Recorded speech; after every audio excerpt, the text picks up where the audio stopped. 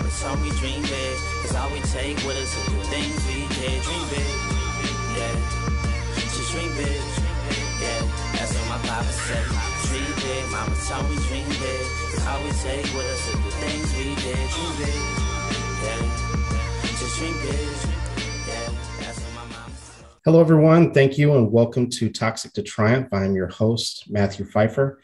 And today I have on a very special guest. I have on Richard Grannon, and he is out of the UK. Him and I connected on TikTok and on Instagram, but I think your biggest platform at the moment is YouTube, from what I understand. Is that correct? Yes, sir. And so I found him a few years ago on YouTube, and I absolutely love his work. I think there's going to be a lot of synergy in this show because him and I agree on a lot of different things. And I appreciate his work, appreciate the things that he's done. I think his work has predated mine quite a bit. Several decades before mine. I'm just teasing. But no, but he is definitely someone who I've looked to, who I've pulled from his work, and so I appreciate him so much. So Richard, thank you very much for joining the show. And if you could, I'm going to toss it over to you. And if you could just introduce yourself and tell us a little bit about yourself and how you got into it. My name is Richard Grannon. I have a degree in psychology, for what it's worth, or might not be worth.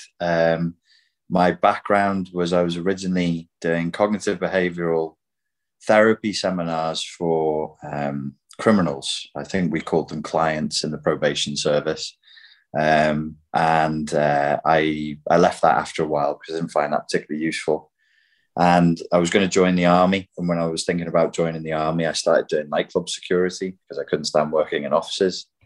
And that then went into me teaching self-defense and developing an online business where I was selling self-defense DVDs and audios, where I would blend, because I had a background in martial arts, and I would blend like what I knew about like physical fighting techniques with emotional and psychological techniques to prepare people for real world violence and its consequences.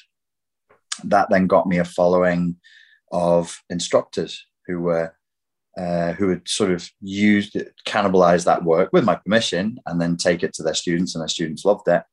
But privately, the instructors would be like, so, you know a bit about psychology? And I'd be like, a bit.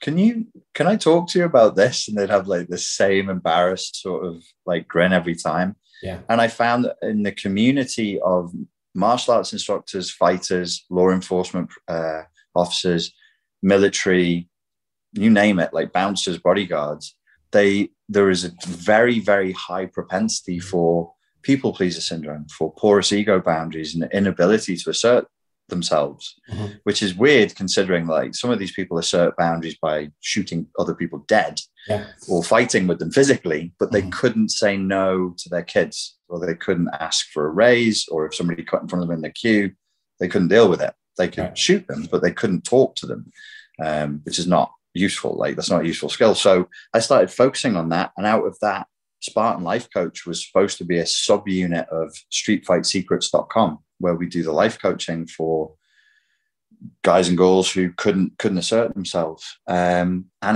one day when I was working on YouTube, somebody said, this sounds like narcissism. Can you talk about the daughters of narcissistic mothers? And I was like, well, I'm not the daughter of a narcissistic mother, right. but I can research it for you and see what happens. And that video went viral. Mm-hmm. And so I was like, oh, wow, there's a real taste here to talk about narcissists and psychopaths. So I learned as I went, and people watched me. They seemed to enjoy watching me research. So I'd be like, oh, I read this, or mm-hmm. I saw this last night. Because in my degree, it was pure behavioral psychology. It was to be taught as a science. Freud was a joke. Jung, you'd be thrown out of class. We don't heal people. We don't do counseling. That's for like hippies. No psychoanalysis. That's just mm-hmm. bullshit. No personality disorders, doesn't exist. Mm-hmm. And so I had to, the degree really did nothing for what I'm doing, mm-hmm. except it taught me how to read papers. So I'm not scared of reading a paper right. or running an experiment, because they forced me, like against my will, they made me do it. So I retroactively sort of retrained myself in that area. And yeah, it grew from there. It was organic after that for like, that was 2013 that happened. Where are we? 8 years later, here I am. I think that's true of a lot of people who are in the narcissistic community, is that they, even people who are therapists, they didn't, I mean, they, speaking from personal experience, you learn about it, but it is a whole nother ball game when you actually experience it. You know what, when you can read it from a book, but there's a lot of things that you can read from a book and you can kind of understand and get it and get all the nuances of it and describe it, teach people about it, help people recover from it. You know, I never personally struggled with an addiction, but I was very good substance use therapist. But narcissism, completely different ballgame, right? Yeah. When we're talking about someone who's manipulative, controlling, you know, because ultimately it comes back down to your boundaries and you asserting yourself. And a lot of where I know we're going to end up heading, this whole people pleaser thing, you think that is going to end up keeping you safe, and it doesn't. Tell me a little bit more about your experience, like more of the recovery side. When you started coming out of that, what did that look like? And what did that, when you started to realize that, you know, that this relationship is abusive and this is toxic? Well, in the name of full disclosure, I have to admit that I've been, since I started talking about narcissism, I've been in 2 narcissistically abusive relationships. Mm-hmm. So I'm talking to people about avoiding narcissistically abusive relationships. I've been in 2 since the project began. And the reason, one of the reasons for bringing that up is to say that, like, first of all, there's a tremendous amount of shame around this subject. But even if you're educated on it, you really can't see it coming. You can list all the red flags you like. Right. Forget that. It's not going to save you. The only way to save you is overcoming codependency, but I know you want to leave that till later. Yeah. And I think the other reason for wanting to say it is, to the point you just made, if you haven't lived this, you wouldn't believe it. It's so outlandish. Mm-mm. Like, our stories are crazy. In the community, we're like, yep, mine did that too. But outside the community, people don't do that. They do that in movies. They don't do that in real life. And it's like, you wouldn't believe the shit this person's done and what they've said to me unless you were there. You just wouldn't believe it. And then they'll say, not only do I not believe that they did that, but I don't believe you stayed. If it's true what you're telling me, why did you stay? And you have no words to explain why you would do something so ridiculous. Why would you put up with somebody doing that? And it makes it worse when you're a guy, you know, when you're a guy, you know, because typically, most of the time, not every time, but most of the time, you're physically bigger, physically stronger, right? And so when you start telling these stories, and you know, and to be fair, I mean, I don't know. I mean, obviously, you have a self-defense background, but you know, when I came out about my story, you know, people knew that I played football. People knew that I was an athlete. So they're like, Matt Pfeiffer, are you fucking kidding me? Right? This is the same, the tailback. Are you kidding me? You know? And so, so tell a little bit about that as well. Just kind of the stigma when you're a male coming out of this as well. Well, most of the stigma was I applied to myself. Like, nobody told me I was useless or a piece of crap or a simp or anything. I said it to me. Mm-hmm. I was like, at 33, I was going, okay, so you have an internationally recognized brand in martial arts. The US Marshals out of Las Vegas were using my material. I would speak to the chief trainer of the US Marshals in Las Vegas once a month at least. And I was like, if he knew what a simp you are and what you let, so you let this 24-year-old girl who's like, you know, 45 kilograms wringing wet just destroy your life, you really, and you're a self-defense instructor and you can't defend yourself against her. So it was really embarrassing. It was really shameful. I felt like I couldn't tell anybody. I didn't even tell I went for therapy for something else because I couldn't tell my therapist I didn't feel like I would do now, but I didn't feel like I could. So yeah, it's a terrible stigma associated to that because it's like, it's anti-man, it's anti-masculinity. Mm-hmm. Are you a weak man? Really? Mm-hmm. Are you allowed to be a weak man? No. Are you allowed to be a human? No. We talk about sexism in this culture. Sexism means terrible things that everybody thinks about women. Well, what about men? Like, are we even allowed to be people? No. we're supposed to be men. We have to fit a two-dimensional mold of who we are. And if we step outside of it, there's no footing for you. Nobody's going to help you. Nobody's going to assist you and be like, yes, that's so brave. That's so strong. How courageous you are. They'll be like, shut. Can I swear on this? Is it better? Yeah, no, go ahead. Yeah. They'll say, shut the fuck up. Are you kidding me? Look at the size of you. Look at that goal. You're a victim. Get the fuck out of here. Right. Right. There's no way. Yeah. And I even lived that because I got set up by a couple of girls. I just wrote about it in a book I'm writing right now. I'll keep it really short. But my ex, when I was 33, she took me, her brother was an officer in the RAF, and we went to a Christmas party in the RAF, in the officers' mess, full dinner jackets and everything. And whilst we were there, she waited till I had a few drinks, and then she told me she was cheating on me with another dude. Yeah. And she told me like this, real quiet, like, there's this guy. And so I blew up. Yeah. And then I got thrown out the officer's mess because who looks like the asshole? Right. There's a 95-kilogram guy having a meltdown with this tiny, obviously I'm the bad guy. Yeah. And they call so that all dog these white whistling. knights step in, and they're throwing me out and chucking me around. And I'm like, it was a nightmare, absolute nightmare. And I couldn't get anybody to listen, like family, friends, nobody would listen.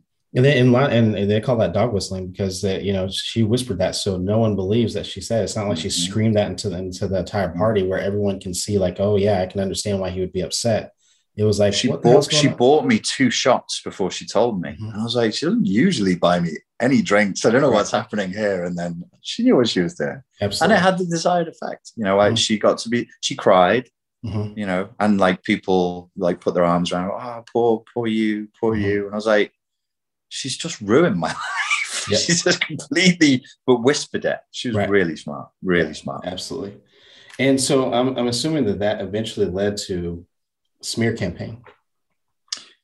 Of course. I mean, it's not enough to break your heart, to ruin to betray your honesty, your loyalty and your love, which is what a lot of men are trained to be. If you're a deadbeat, then you cheat, you lie, you get with girls behind her back. But if you're a good man, you keep your word is your bond, you honor the arrangement, you say you're going to do something, you follow it through, even if you don't want to. So I think why a lot of soldiers get caught up in this, and a lot of MMA guys, they're like trying to follow some ancient code of Bushido or chivalry, which just has no application in the modern world whatsoever. It's dangerous. It's a dangerous idea. Codes of loyalty and honor that you would get from the military also will not serve you here. They work against you. They actually become a form of codependency. And so, I was caught in my own philosophy. So my philosophy of being as a good man, what I conceptualized as a good man, combined with the exploitativeness of the people I'm with, combined with just sexism culturally, like culturally induced sexism. There's a view of what men should do and a view of what women should do. And I've got it as well. I'm sexist. I sometimes say things that are sexist against men. Like I caught myself 6 months ago, a guy got cheated on by a girl. And I said, well, he must have not been satisfying her. And then I was like, if the roles were reversed, would you say that? If the guy got caught cheating on the girl, would you say, oh, the girl is not satisfying him? That wouldn't even enter your head. Why is it his fault? Right. Why is it not? So I'm just as bad. I'm not a hypocrite. I'm bad because it's cultural conditioning. This is how we are trained to think. Mm-hmm. And tell me, when we talk about that smear campaign, how did you deal with it, or how would you advise someone to deal with it? The first time around, I didn't deal with it. I left the country. I left the continent. I went to live in Asia because it was so bad. She did such a good job. I mean, all of the people that we knew, she managed to convince people that without actually saying that I'd hit her, she implied it enough that people, I could tell by the way they were looking. She was Chinese, and I had friends in the Chinese community who, when I saw a year after we'd split up, the way they looked at me and the way they spoke to me, I was like, they think something really bad has happened here. You just feel it. You just know, like, people are looking at you like, you piece of shit. Right. You fucking piece of shit. But I don't, she was so smart. I don't think she would have said anything that would be slanderous. I think she would have just on the edge of it. Doesn't correct it. Yeah, I went through one time where someone, I think I shared this on your podcast, that we only went on a handful of dates. Right. I think we went on maybe 4 or 5 dates, and she painted herself as though she was like my ex. And then it turned into, this was my ex-wife, and then I'm a deadbeat. And then we didn't share kids together, nothing like that. We're talking about 4 or 5 dates. And next thing you know, right, this is my ex-wife, and this is this. And you know, like you said, but the narrative kept on spinning, but there was no correction of it. She just allowed it, because as long as the narrative is getting spun, right, and as long as people are still, because the whole point is to tarnish your reputation, to change people's view of you. And so as long as that's happening, they could care less, and they'll just let it continue to ride. 100%. I do think, like, as you're telling me that, I start going into coaching mode, and then I start going into coaching mode on my own stuff. There's something to do with our guilt, that's pre-existing guilt, and our shame, that's probably pre-existing shame from like childhood stuff, right, that sort of creates a space in which that can happen. I just don't see anybody trying to do that to me now. And I don't even know, it's going to be frustrating for your audience, because I can't say, oh, do this and do this and do this and it'll be okay. It's more like, are you the type of person who would fold? I mean, I folded back. I left the country, which made me look even more guilty. I left and went to another continent and stayed there for like 3 years, which made me look worse. But now I just wouldn't. I wouldn't at all. There's no, because there was already doubt in me. There was already self-doubt in me. And my whole demeanor now I don't think would permit somebody to try that kind of a smear campaign. There's almost an esoterically subtle point I'm making here about the energy you bring. If you're strong and you're confident, these people are way less likely to try that with you. But if they feel your energy receding, then they'll be like, I can do this. I think to your point, you would repel people who would have the potential to try a smear campaign anyway. Well, so this is where we're going to end up going anyway. Like the ultimate, forget about looking for red flags, forget about advice, be a whole person, be because I wasn't a person. A codependent is not really there. They're sort of half there and half not. A people pleaser, a fawn responder. We're not really there. Right. We're easy to blow over. We're way weaker than we think we are. Far more fragile than we think we are. Talk about that. You mentioned people pleaser syndrome, and you talked about codependency and how you're not even a whole person. Right. And how does that play a part, and how does that play right into the hands of someone who's toxic and narcissistic?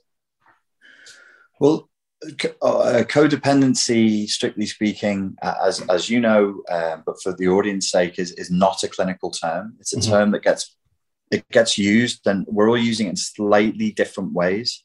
I've just finished the first draft of a book that's called Just an Echo. So I've sort of expanded on the concept because it fascinates me of something that I'm calling echo codependency. You're an echo because you're never the prime mover. You're always behind. You're always responding to.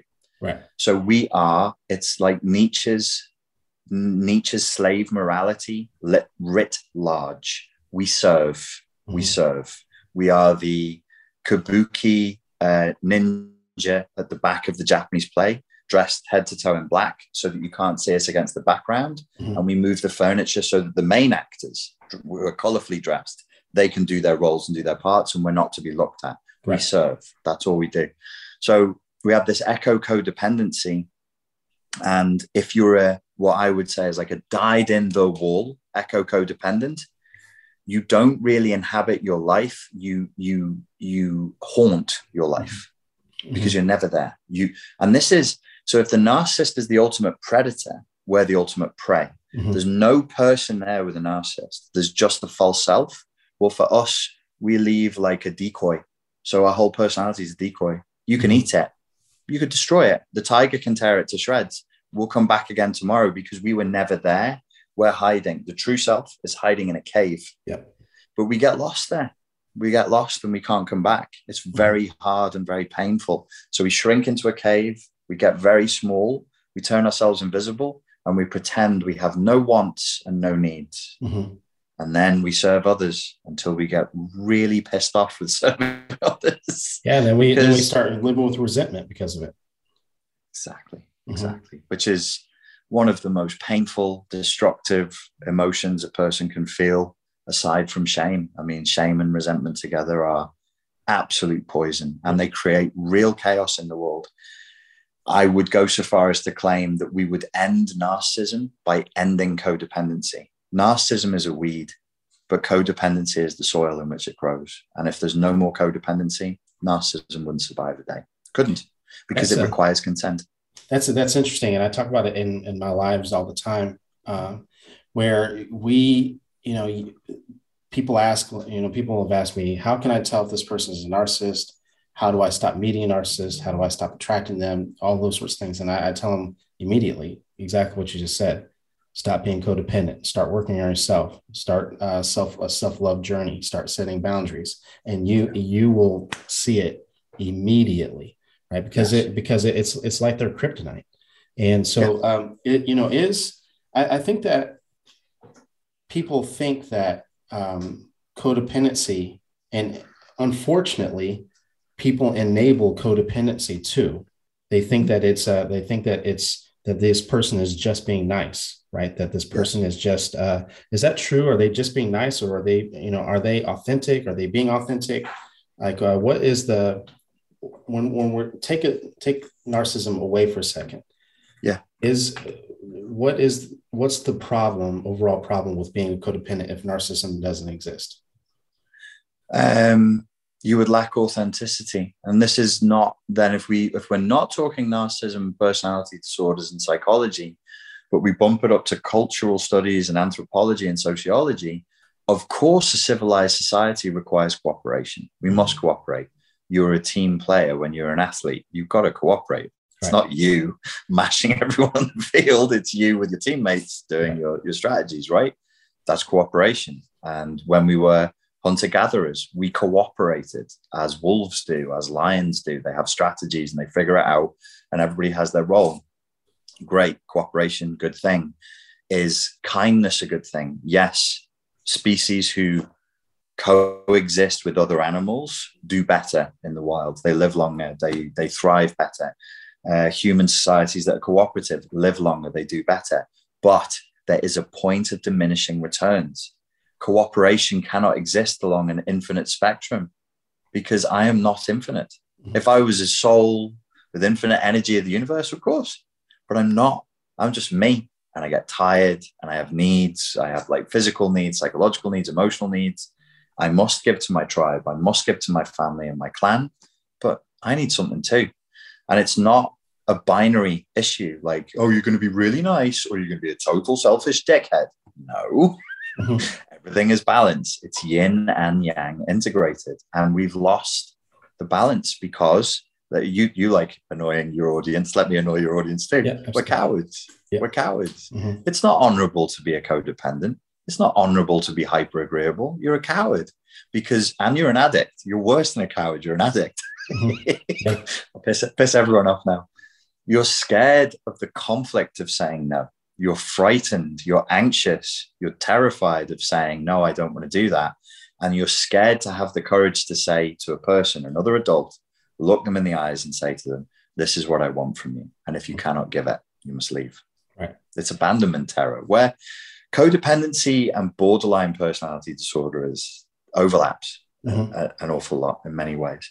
But you asked about if we bump it up to the cultural level, you must have cooperation, but it cannot be limitless. It cannot be limitless. So for those people who are listening, how would someone tell, like, if they're struggling with codependency, what are some things that they can look within themselves to say, like, you know what, that's something I struggle with? I think every codependent knows. Mm-hmm. I think they know. Like, if I give you a description like that, and I say, you're scared to ask for what you want, you're neurotically driven to help. You're telling yourself it's a choice, or you're doing it because you're a good Christian, a good Muslim, a good Buddhist. I know. I told myself the same shit. It's bullshit. Yeah. You're not doing it for that reason. You're scared. You fear conflict. You don't like chaos. You were raised in a violent household probably, and mommy and daddy would scream at each other and you would piss yourself with fear. So you're trying to stop that chaos. But that is a God complex. That's a God complex, and that's manipulative. It's also a form of narcissism. Let them be. If people are going to fight, let them fight. As long as the bullets don't spray your way, let them go for it. Yeah. And this is why I would say, like culturally, we're living in a time of enforced codependency. It's the time of the smother mother. We're trying to stop violence in the world. We're trying to stop evil in the world. The whole social justice warrior movement is for that. And I'm like, what do you think? We live in Narnia? So you're not getting rid of evil. You know, people are going to start robbing each other. And it comes down, when it comes down to boundaries, one of the things I teach people is that one of the core essence of boundaries is who's responsible for what. And a lot of times codependents struggle with understanding who's responsible for what. When you tell that person no, and that person pops off and they're getting angry, that anger is not your responsibility. And a codependent will think that it's their responsibility to fix this other person. It's not. If you tell someone no and they get angry and they start getting pissed off, doesn't mean that you should have said yes. It's not your responsibility, right? But quite often, going back to what you said in terms of 100%. When you were a child and your parents got pissed off, right? You thought it was your responsibility to solve that issue with your parents. That was your parents' problem, right? Your parents had the responsibility to deal with that, and unfortunately, we carry that on into adulthood. I think what you just said for the last 25 seconds, your followers should clip that. And if they struggle with this, they should just listen to that like 5 times a day, every day. It's not for you to fix. You're not a kid anymore. This isn't mommy and daddy. Know what is yours. Know what is theirs. Render unto Caesar that which is Caesar's. It's not yours, mate. It's not yours. And be alleviated. How wonderful. What I remind myself is if I don't have power over something, I'm not responsible for something. So I don't have power over the weather, the economy, the decisions of politicians, the most of life I don't have power over. So I'm not responsible for most of it. I'm responsible for this, for what this dude does or doesn't do. If you have children up to a certain age, because you have power over them, you are responsible. We treat people like children. We treat our partners like children. They're not. And they'll let you, and they'll use that when they see it in you, because a parent's love for a child is supposed to be infinite. So they can cheat on you, they can spit at you, they can do whatever, the most outrageous things, and you still love them because you're trying to fuse and merge with them as a parent to a child, and it's sick. It's sick. Not only is it not honorable, what we're doing is perverted. And the other person, by the way, doesn't consent to that. We force that on them. I'm your daddy now. I'm your mommy now. Dude, no, stop. Stop. Don't fuse like that, because it's really disempowering for both parties when that happens. It's really sick. Yeah. So it sounds like there's lasting damage to the child as well. And that's in those types of situations. 100%. 100%. Also, it sounds like ultimately that the codependent also has that we talk about the narcissist having wanting control all the time. It sounds like the codependent wants control as well. Look, for me, my version of echo codependency is we are not the opposite of a narcissist. We're the inverse of a narcissist. We're the inverse. We're the mirror image of a narcissist. We're the echo. So is Narcissus, the story of Narcissus. But he also had a person who loved him called Echo. And when he spoke, she would say back whatever he said. Well, that's a narcissistic tactic to reflect what the other says. So the narcissist scans you, scans your desires, your political beliefs, your philosophy, your psychology, and feeds it back to you. So you go, oh, wow, they're just like me. How awesome. Well, that's you having your narcissism stroke. That's how they get us. They feed our narcissism back to us, and we fall in love with that. They're not our opposite. They're just not. We're somewhere in that dark space with them. And because to the point about children, a child has no boundaries. So when mommy and daddy are screaming at each other, beyond a certain age, I don't see mommy and daddy. It's all me. So mommy and daddy are screaming. I'm the room in which it happens. I'm the house, I'm the child, I'm the mummy, I'm the scream itself, I'm the violence that happens. If that was your upbringing, that's what you're bringing to the table now. That's no ego boundaries. Who else has no ego boundaries? The narcissist also has no ego boundaries and no respect for the other. We disrespect the other when we pick up their laundry for them. We disrespect the other when we pick up their burdens for them. Those burdens are theirs. And you can take like a religious view of this. You can take like a Buddhist or Muslim or Christian view of this and say, that's their dharma. That's their karma. You pick that up. Who's that serve? That's for them. It's not yours. That's their job. So even what we do, not just at a psychological level, but a spiritual level, is sick, really sick. Absolutely. This is absolutely fascinating. We've talked about the people pleaser, and we've talked about you mentioned a bit about the chaotic nature of the codependent. The chaotic nature, and it sounds like just the same way that they thrive in the chaos, the same way that a narcissist would. I think so. And I think when you had me thinking when we did our interview and you said that codependents have ADHD. Not all the time, but yeah, they can. Some. They can. Some. So that thriving in chaos is what I associate with that adrenophilia, that flight response, that idiot. If there's chaos, then there's no silence. Maybe we all, like codependents and narcissists, we fear the silence because in the silence, we will go back to the childhood trauma. The narcissist is a product of childhood trauma. Right. Very similar childhood trauma to the codependent. I always say that the codependent and the narcissist grew up in the same household. 100%. One was probably the golden child and the other one was probably the black sheep. If you're the black sheep, you can't do right for doing wrong. If you're the golden child, you can't do wrong for doing right. And both are completely sick. It's psychotic. It's delusional. So probably one or both parents was psychotically delusional to inflict that ideology on you. Everything you do is perfect no matter what, but everything you do is garbage no matter what you do. So overperform, overcompensate. You become entitled and exploitative. You become a perfectionist overperformer who hates themselves. You love yourself, or you love the image of yourself that I've given you, rather, because it's sick. But yes, I agree with you 100%. They are raised in the same household, and you can track that. You can absolutely track it. For the people who are listening and are struggling with codependency, how would what are some tips that you would give in terms of how to heal from it? Pray. Just fucking start praying. It's tough because like the model that I work from is a shrunken self. We have, through trauma, through the nature of the trauma we endured, we shrank ourselves away to survive. And we learned that in childhood. And now it's really, really going to be very hard to unlearn it because we associate being not shrunken, but present with danger. So when we showed ourselves as a child and we said, I have a will, Mother, I am here and I wish to do this, we would have been punished savagely for that. Right.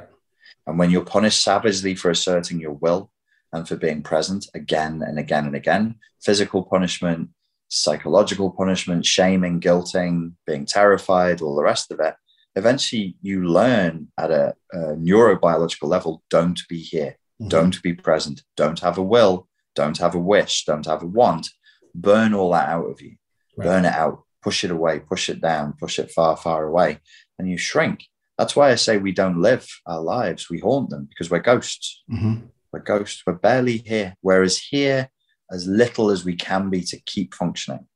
And I really think it's a hypothesis, but I think there's probably going to be, we could probably track, like, we'll be prone to more illnesses, physical illnesses because of that, because we're not really embodying the space.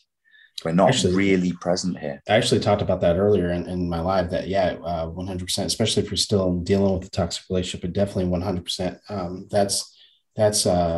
That's shown to be true, especially still in the toxic relationship, that your body begins to try to warn you. Your body knows right from the beginning, I don't like this person. Get me the fuck out of here. Right. And it starts kicking and screaming. And every single time something happens, your body's like, I told you, I don't like this person. Get me the fuck out of here.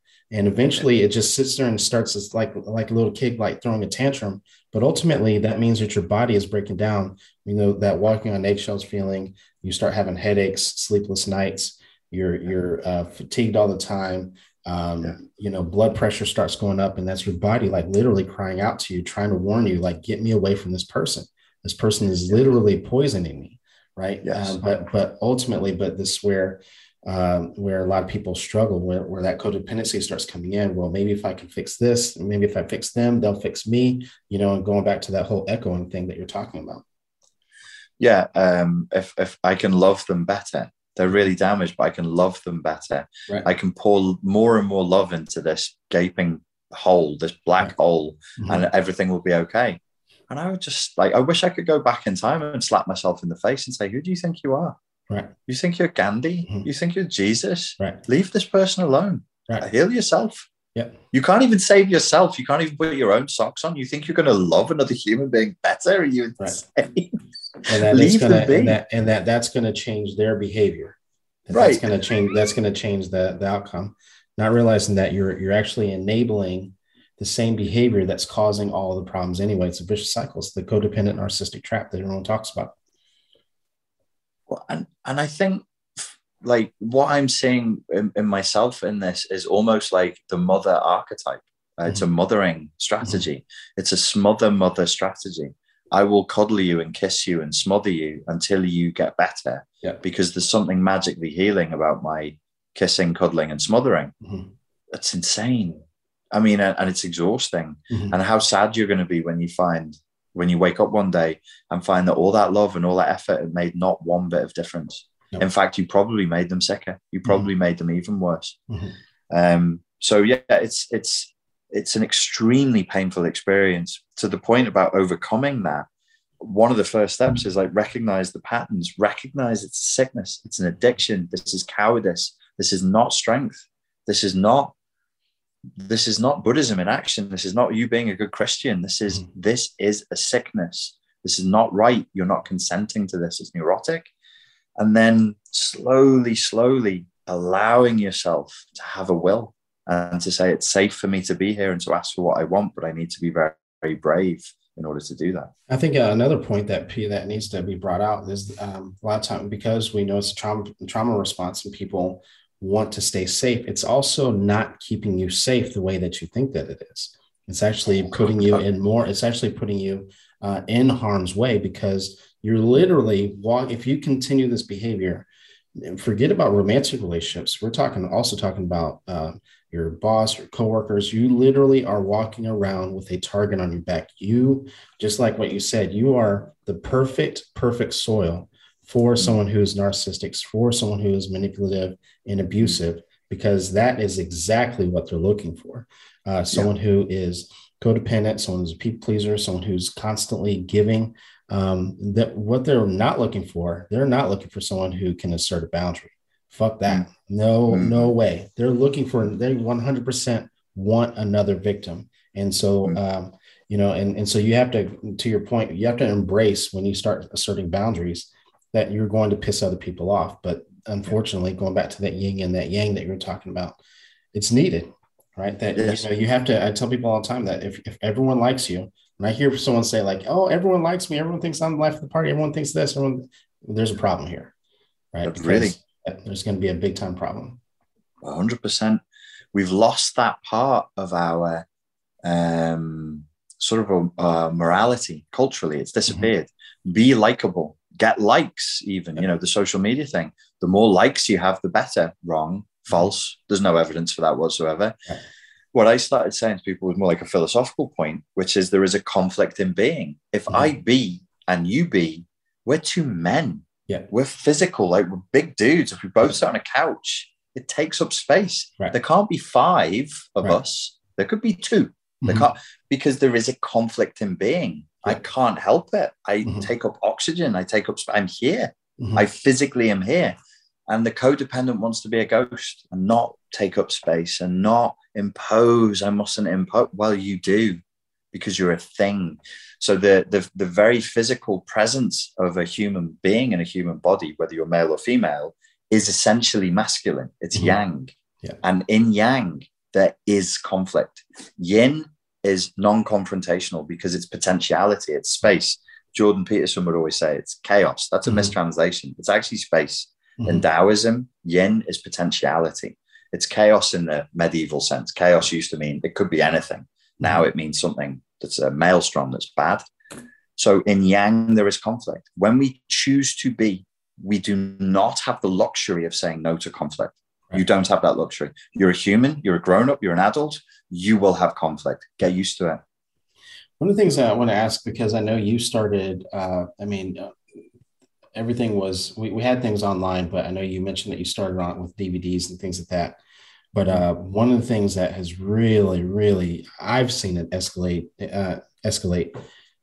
dramatically within the last year and a half, 2 years, especially on TikTok, is online bullying from adults. We're not talking about kids anymore, right? From adults, kind of piggybacking on that whole smear campaign thing again. And I'm sure that you've dealt with it, in your profession, whether we're talking about profession, or if we're talking about romantic partners, things like that.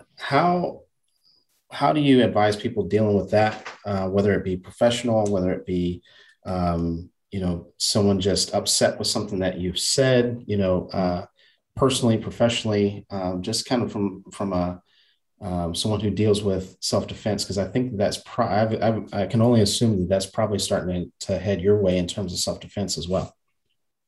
I think we can make a similar analogy that was made before. Like if you put content out there, you put art, you put music, you put a book, you put a TikTok video, an essay out there, that's an exercise in yang. You created a thing and you pushed it out into the world. There's going to be pushback, and there's going to be conflict. I think the best way to deal with that is to expect it. Like you must expect it. You must expect shitty reviews. You must expect criticism. You must expect reaction-seeking, narcissistic patterns of behavior. And it will cost you a lot if you allow it to emotionally dysregulate you. Just delete and block, delete and block, delete and block. And the more Zen-like state you can do it in, if you can see it as almost like you're dealing with artificial intelligence, which in a way you are, when it's narcissistically, when it's coming from narcissism, that bullying, it kind of is artificial intelligence. It's not about you. It's not personal. It's not about your work. That's what they do. That's what they do. They'd already did that to 10 other people today. It's just your turn. Don't worry about it. If we emotionally attach to that and we get like an adrenaline spike and you're thinking about it when you're trying to sleep and it makes you cranky, they got something. They got something on you. So thank you very much for hopping on. I'm going to toss it over to you if you can give us some closing thoughts, maybe a mantra that you live by, something that you teach other people, or anything that you feel that could be closing thoughts that could be relevant to something that we talked about, or just something that you might live by. One of the things that I'm using a lot at the moment is what you said, like, this is mine and that is yours. That's a good mantra to remember, and really sort that in your life and give stuff back to people in your own mind, emotionally, in your heart. This is mine and that's yours. The second thing would be, if I don't have power over it, I'm not responsible for it. Yeah.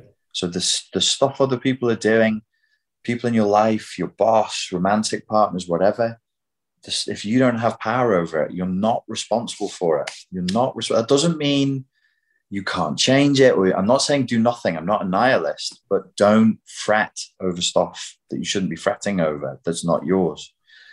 And the other thing would just be courageous. It's hard to be an adult.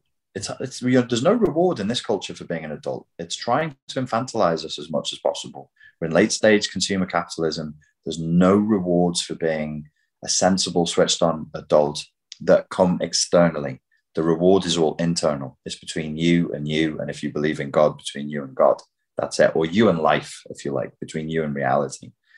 But it takes courage, real courage, and you have to find your own way. There's not much support out there, except maybe in groups like the one you've got. If you do have the luxury or the privilege of a group like this, hold to it and cultivate it. I'm saying to the audience members, like, don't take it for granted. Cultivate the group and try and keep it strong. Ladies and gentlemen, this is Richard Grannon. Richard, thank you very much for hopping on. And Correct me if I'm wrong, but people can find you, people can find your work on SpartanLifeCoach.com. Is that correct? That's correct. Yes. Okay. And you are on all social media platforms, YouTube. I know you recently got on TikTok. I know I've seen you go live a handful of times on Instagram as well. Is there any other place that people can find you? No, I think you covered it. That's it. Okay. Like, they'll find me on YouTube. If you put in Richard Grannon, you'll find me there, and Instagram I'm active on as well. Yeah. So that's it, I guess. Thank you very much. And we will have to do this again. Thank you, sir. I enjoyed it. Big, keep your head to the sky. Spread your wings wide. Show the world you can fly, baby. Show the world you can fly. Show the world you can fly, baby. Dream big, keep your head to the sky. Spread your wings wide. Show the world you can fly, baby. Show the world you can fly. Yeah. Show the world you can fly. Dream big, keep your head to the sky. Spread your wings wide. Show the world you can fly, baby. Show the world you can fly. Show the world you can fly.